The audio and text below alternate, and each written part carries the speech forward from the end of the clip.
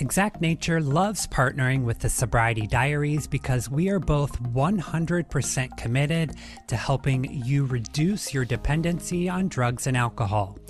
Founded by a father and son in addiction recovery, Exact Nature's all-natural CBD products help you face the exceptional challenges of recovery, from addictive cravings to mood and focus, and my favorite, better sleep.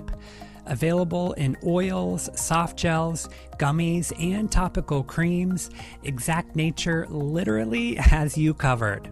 As a supporter of the Sobriety Diaries, use the code TSD20 at checkout to receive a 20% discount on your order.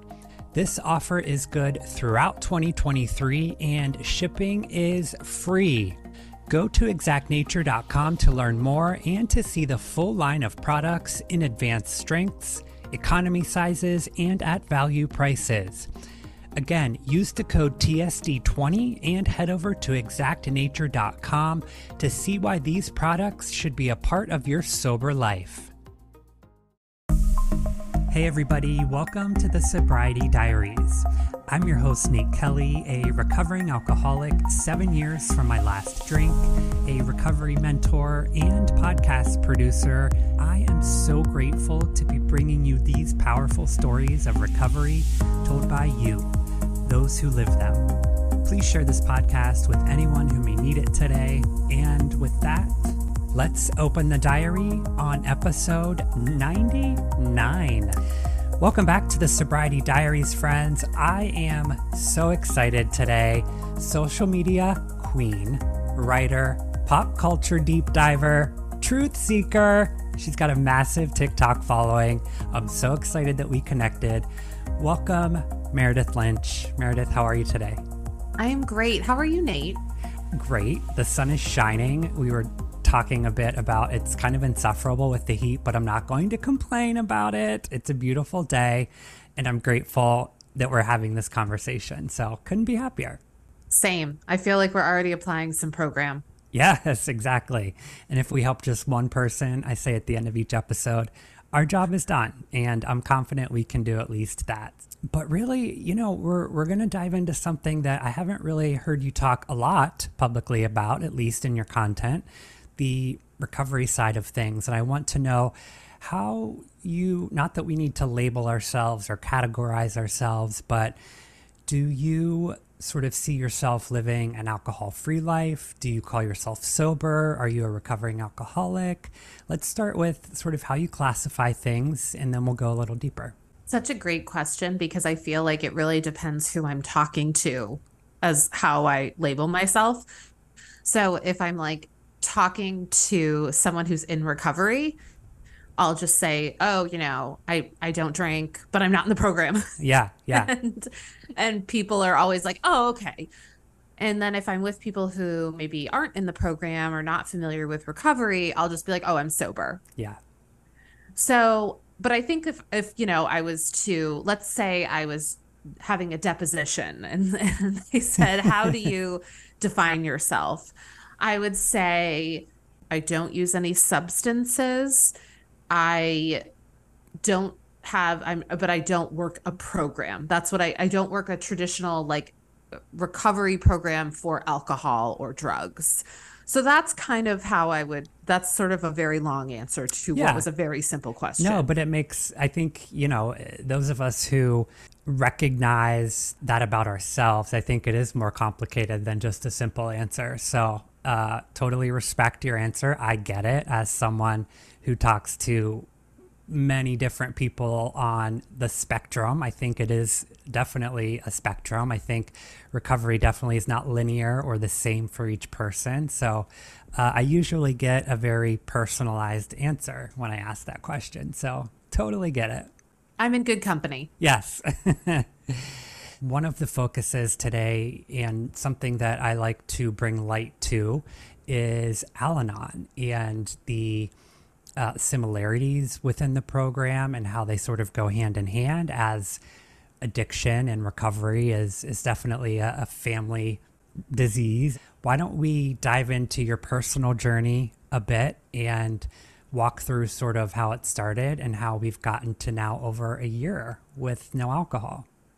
My husband is an alcoholic in recovery. He was already in recovery when I met him. He had been sober for almost 5 years. And, he is comfortable with me sharing this.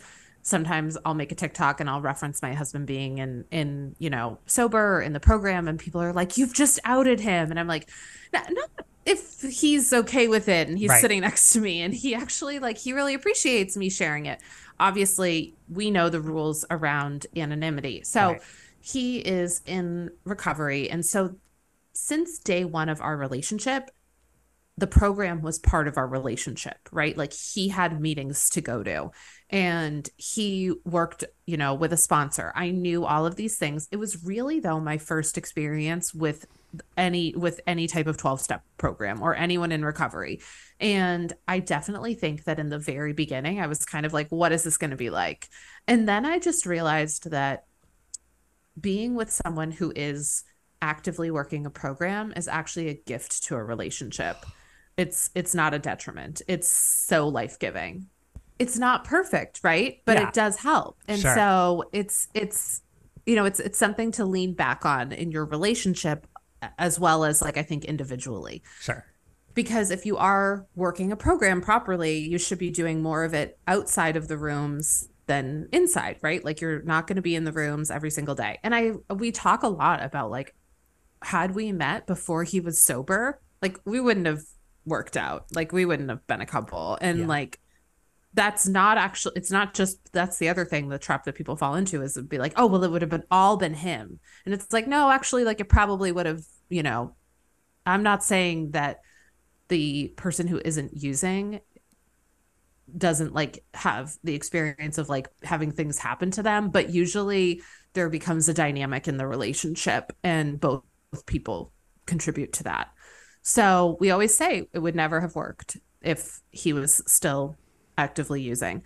So our relationship was kind of built on that.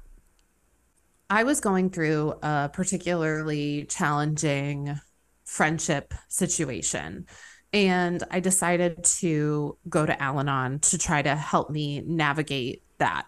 I had a couple of friends who had told me they'd been to an Al-Anon meeting here or there. I feel a lot of people who are in recovery have checked out an Al-Anon meeting before. Maybe they were at a sobriety weekend and they're like, oh my God, turns out I need this because it is a family disease, right? Yes, yes. It seems like Gen Z is now focused on physical health and mental health, and it's out there more than it was. I feel with our generation or Gen Xers, it's now more hip to be well than it is to be wasted, I think. So there's this buzz around it, which I think makes it more easier for people to find programs like Al-Anon or seek out mental health treatment. So it makes sense, I guess, when you say that friends were seeking out different options.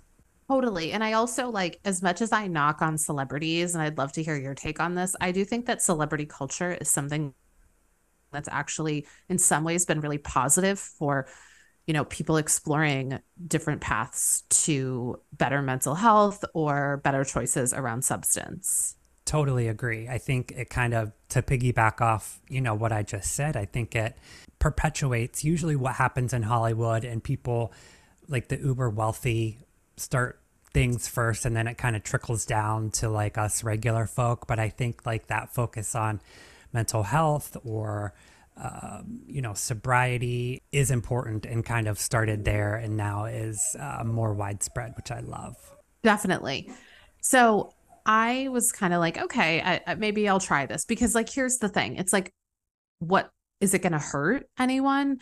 And I have to admit, I would go with my husband once in a great while to meetings, and I would almost feel a little bit envious that he had this place that he could go a few times a week and just, be seen, see other people, be vulnerable in a really safe setting. I remember going and being I wasn't jealous, but I think I was envious, if that makes sense. Yes.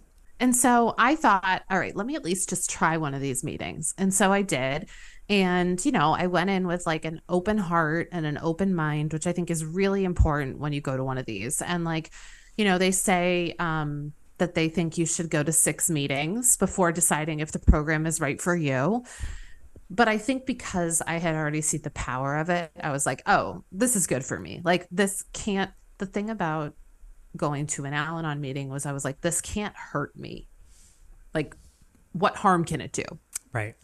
I went into the rooms like not thinking about my husband at all. Yeah. And then as I sat there and I started to think about my life and different relationships that I've had, not just like romantic, but like also like personal, I was like, oh my God, I'm addicted to alcoholics. I had no idea. And I was, at this point, my husband and I were engaged. And I was like, oh my God, I'm marrying an alcoholic. Like, it's not bad. It's not a bad thing. And, I always like, I can sometimes get people reacting and being like, oh my God, your husband's like, don't you worry about him all the time? I'm like, yeah, the same way that everybody worries about all of their partners all the time, right? Like, right. like, of course I worry about him, but I don't like, and everybody's different and I'll get to that. But when an alcoholic goes out, they pick up another drink. When I go out, I pick up another alcoholic. And I was just like, boom. Wow.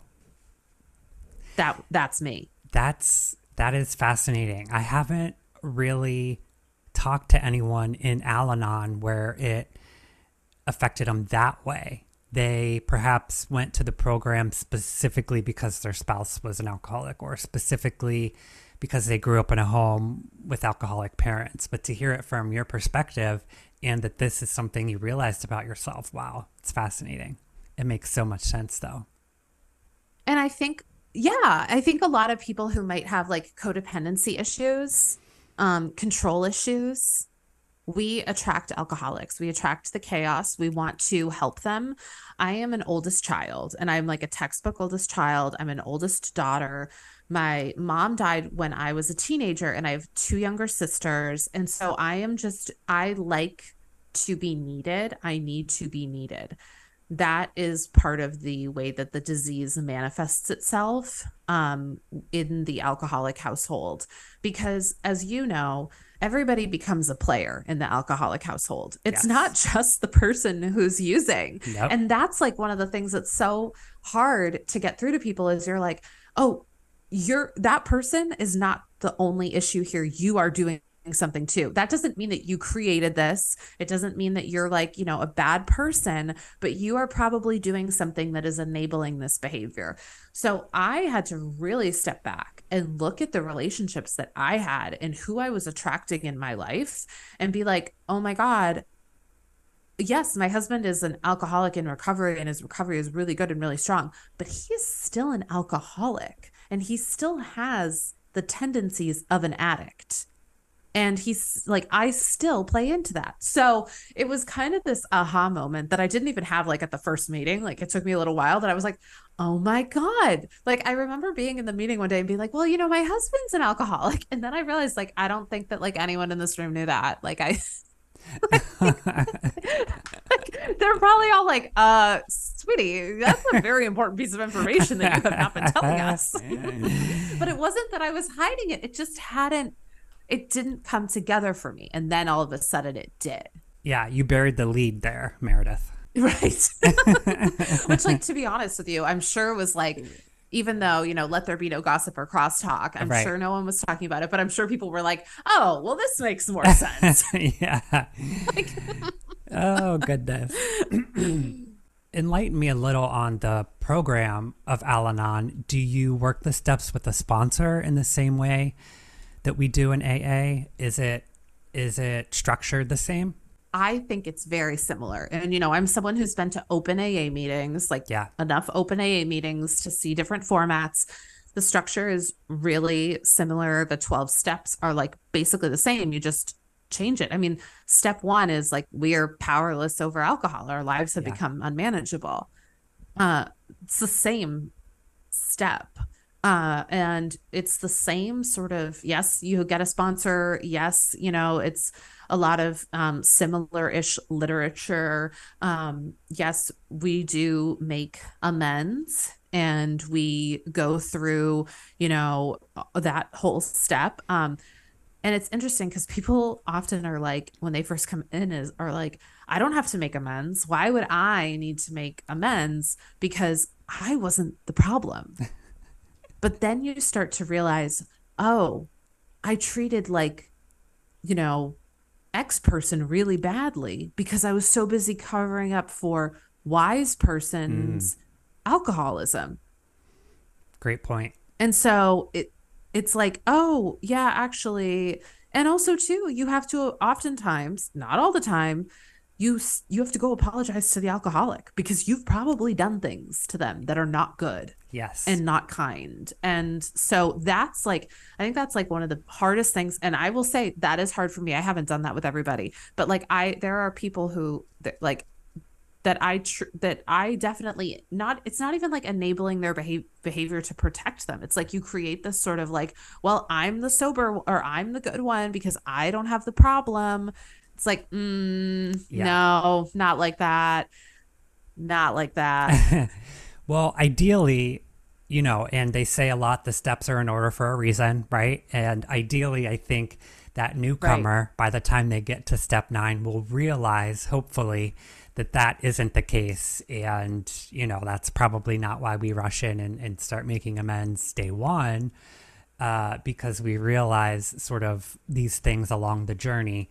And by the time we get to 9, not only have the sort of language and the resources behind what we want to say to someone, but also realize exactly what you just said. It's not necessarily because you are or aren't the one who is using, or, it's not necessarily an apology, but sort of, how to make things right and how to move forward. So, yeah, I love that they say the steps are in order for a reason. That's so true. Yes, you're right. Like who could show up at an AA meeting and be like, "Oh yeah, like I'm 24 hours sober," and then somebody would be like, "Okay, you need to go apologize to everyone." Like you'd be Yeah. like, "Excuse Nobody would me, come back. I'm Right. 24." Like I just right, exactly. Yeah.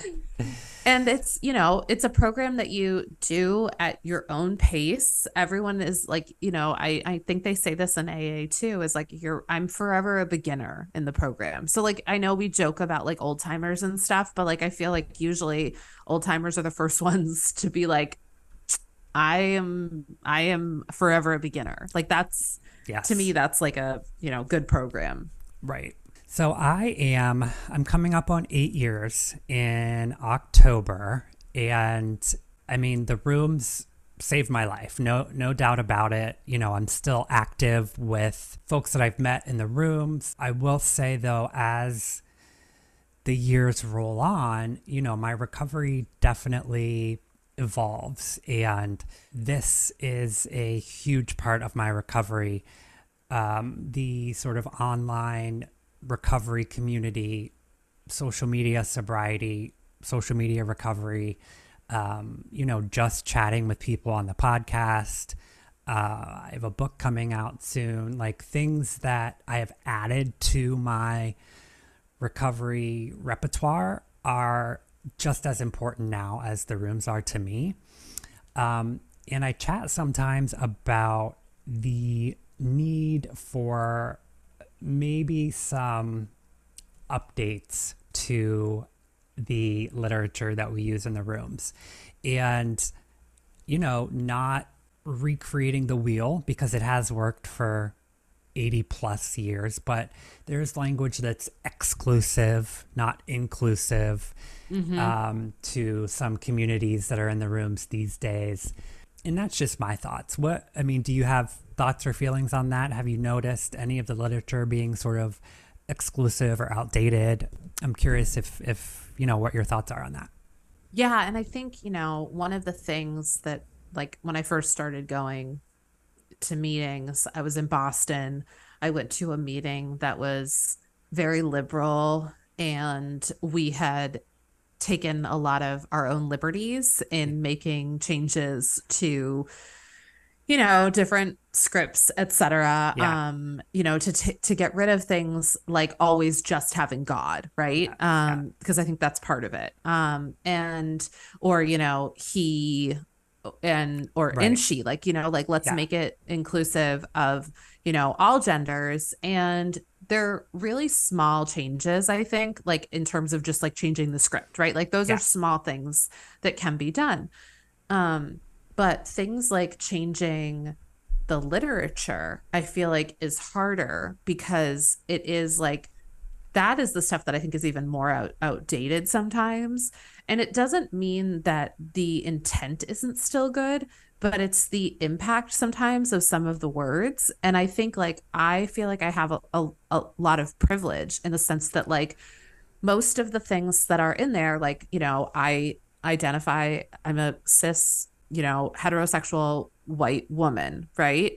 So the program wasn't exactly made for me, but it was almost made for me. Yeah. Like I'm just like one step removed, right? Yeah. Like the Yeah. program is made for white, straight men, Right.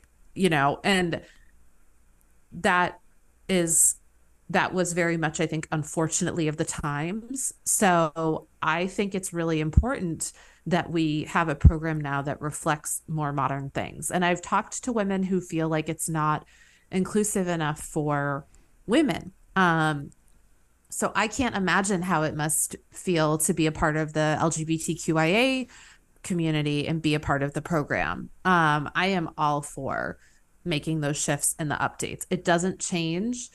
I don't think it changes the core 12 steps. Like it Agreed. does not change the intent of the program. That's where I Yeah. stand. Does that make sense? Totally. Yeah. And I think you make a good point as to perhaps just the scripts and the sort of meeting aspect of it and the community aspect of it as we gather and as we form these communities. Perhaps that's more important on the inclusivity side of things as opposed to the actual, literature or what's contained within the big book. I think you said that great. Thank you. When you were experiencing the pandemic, did your program shift a lot? Like, is that when you sort of shifted to more online It connection? did. Yeah. That's actually when I first launched the podcast.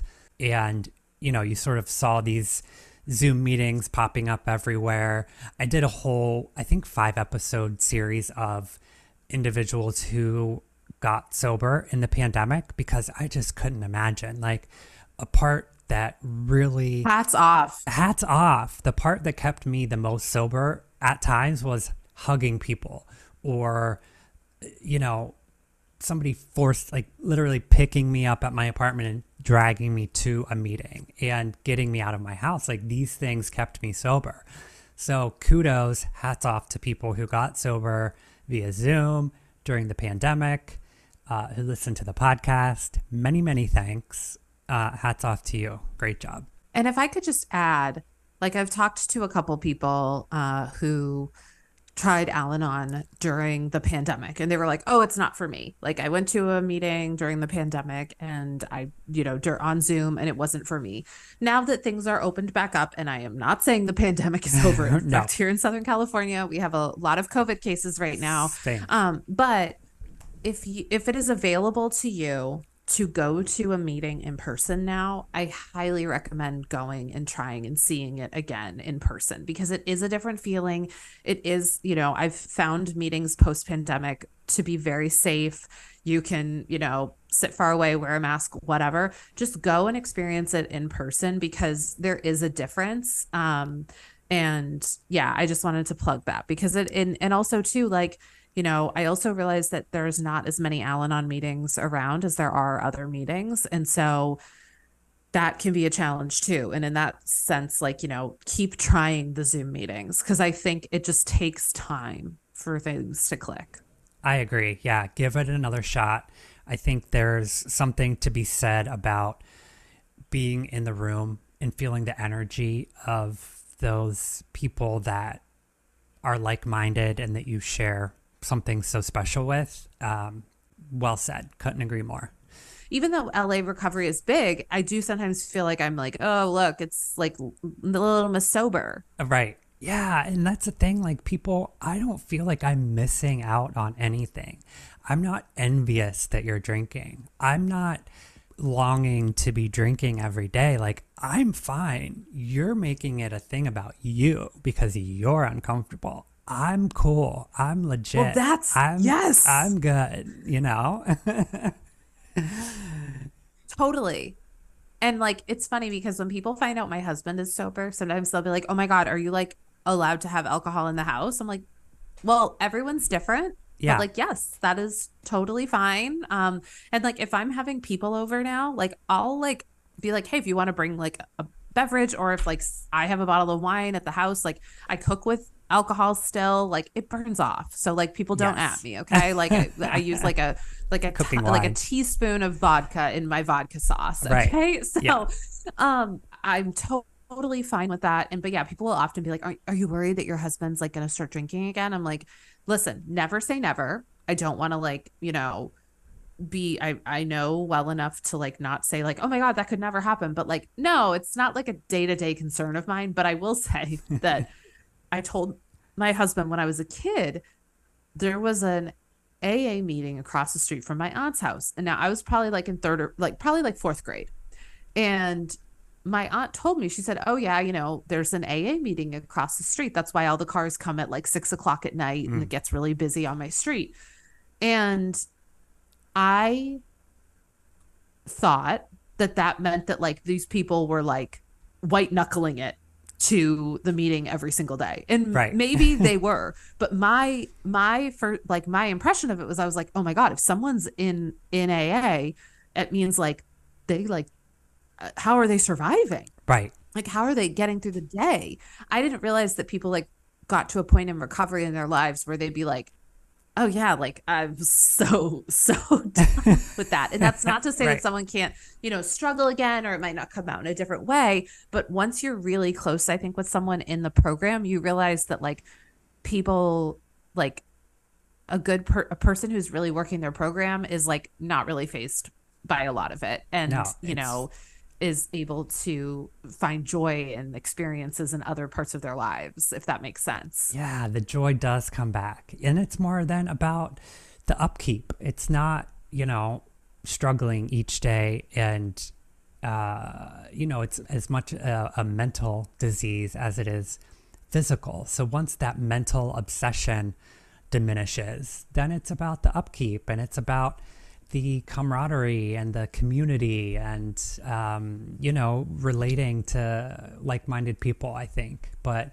I think, yeah, when we're younger, there is that perception that alcoholics or people in AA meetings are like, still holding the brown paper bag and haven't showered in 2 weeks and, are Yes. And smoking not that there's cigs. like, of course, everyone comes in different ways. And I totally get that. But like, there is this misconception. And like, once you start realizing how many, like, also the funny thing is like, once you start telling people, like, once I started telling people, like, oh, my husband's in the program, like, and listen, people should have their anonymity. But once you start saying that, it'll be like, oh, yeah, my dad's an Oh, alcoholic yeah. in recovery. He's been sober since before I was born. You're like, oh, cool. I've known you for like 10 years. You never Yes. told me that. Like, and that's fine. But like, there's just like, you realize that recovery is everywhere. Once we stop being Everywhere. quiet and silent about it, we realize that it's everywhere. Happy Sober Day, friends. For additional episodes of the Sobriety Diaries or to apply to be a guest on the show, check us out on the web at thesobrietydiaries.com, or for our video interviews, head over to youtube.com/Nate Kelly. And don't forget to rate and review our show on whatever platform you're listening on. It truly helps others to find the show, and in turn, we really could help save lives with just a few clicks. Thanks so much for downloading today's episode, and now back to our story.